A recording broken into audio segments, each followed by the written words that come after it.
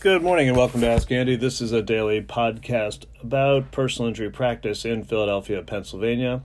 I'm Andrew Neuwirth. You can reach me on the web at NeuwirthLaw, NEUWIRTHLAW.com, or by phone at 215-259-3687. Thank you for your calls and emails.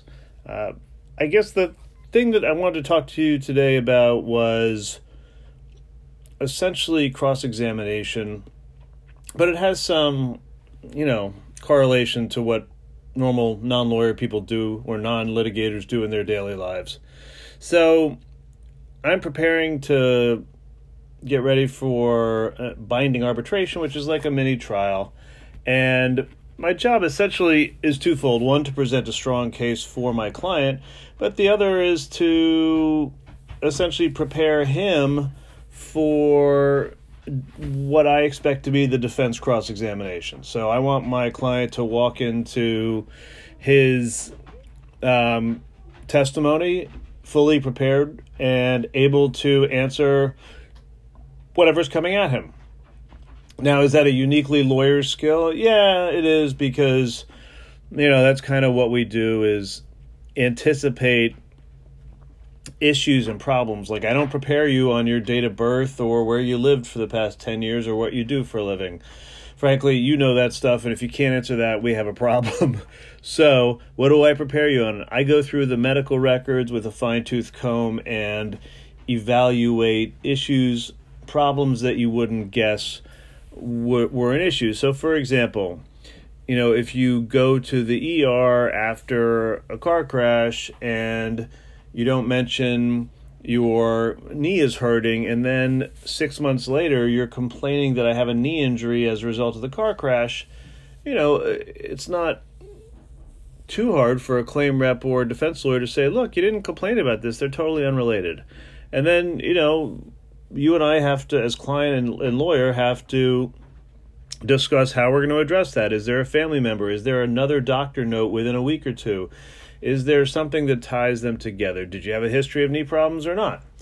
So, but, what am I seeing in the medical records that maybe your average person doesn't? If I asked you to review your own medical records, first of all, they're not going to make a lot of sense to you for the most part. Second of all, are you going to see and appreciate the significance of the fact that there's no mention of knee problems? Well, maybe if you're digging down looking for cross-examination material, but that's kind of how I look at things, is like, hey, I know my guy's going to be fine on direct examination when I'm questioning him, but what's going to hurt him on cross? And that's sort of what you start looking for as you get, progress in your career, is like, well, where are the inconsistencies? Where are the weaknesses?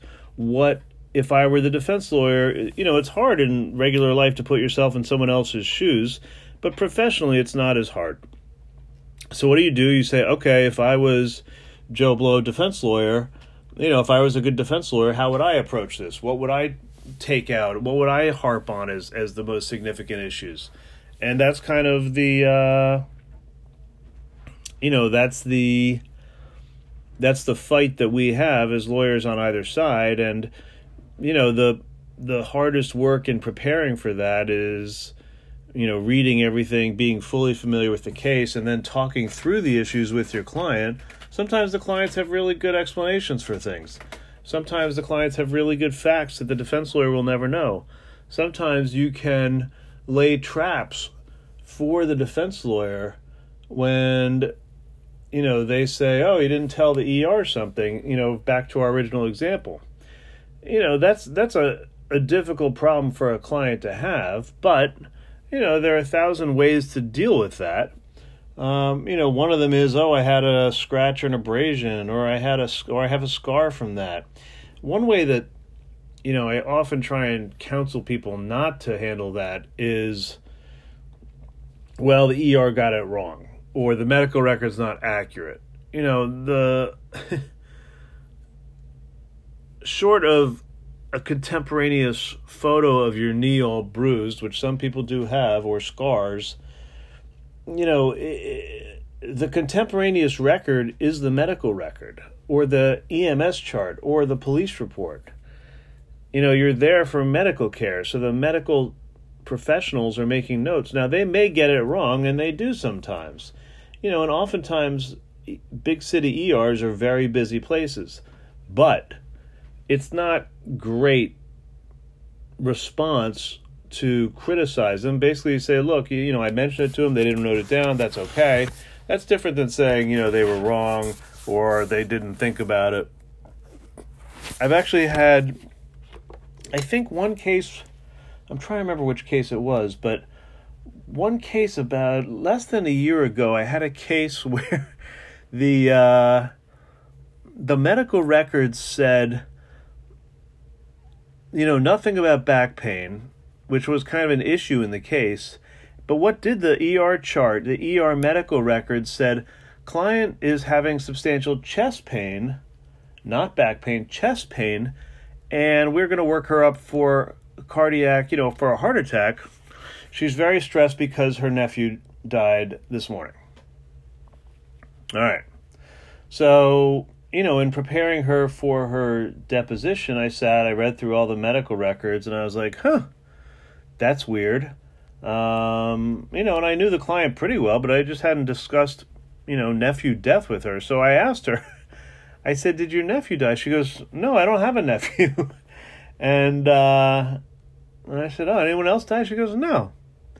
So, that was one example of where, look, this was, Einstein's ER. It was a big city ER. It's a busy afternoon.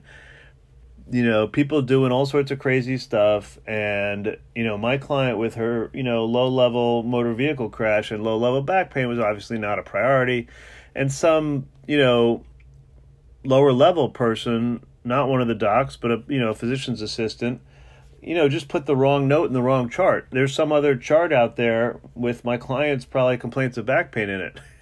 But, I did end up pointing that out to defense counsel, and it kind of became a funny point in the case where, there's really no way around the fact that, what my client said to the doctors or said to the PA or said to the hospital was not recorded accurately. So, you never know. I mean, part of the moral of the story is talk to your clients and get the full scope of things, even if they're really difficult. Look, that's what I do with clients. That's what lawyers do with clients, is let's talk about the really difficult stuff and how to either deal with it or explain it or deny it. But let's at least talk about it. All right, so that's enough on preparing for cross-examination. Oftentimes having a positive theme about your case, a positive theme about what your case is about will overwhelm any small negative details. But you got to be aware of where the, shots are going to come from. All right, that's enough for today on cross-examination. This has been Ask Andy. I hold people accountable, and I hope you have a great day.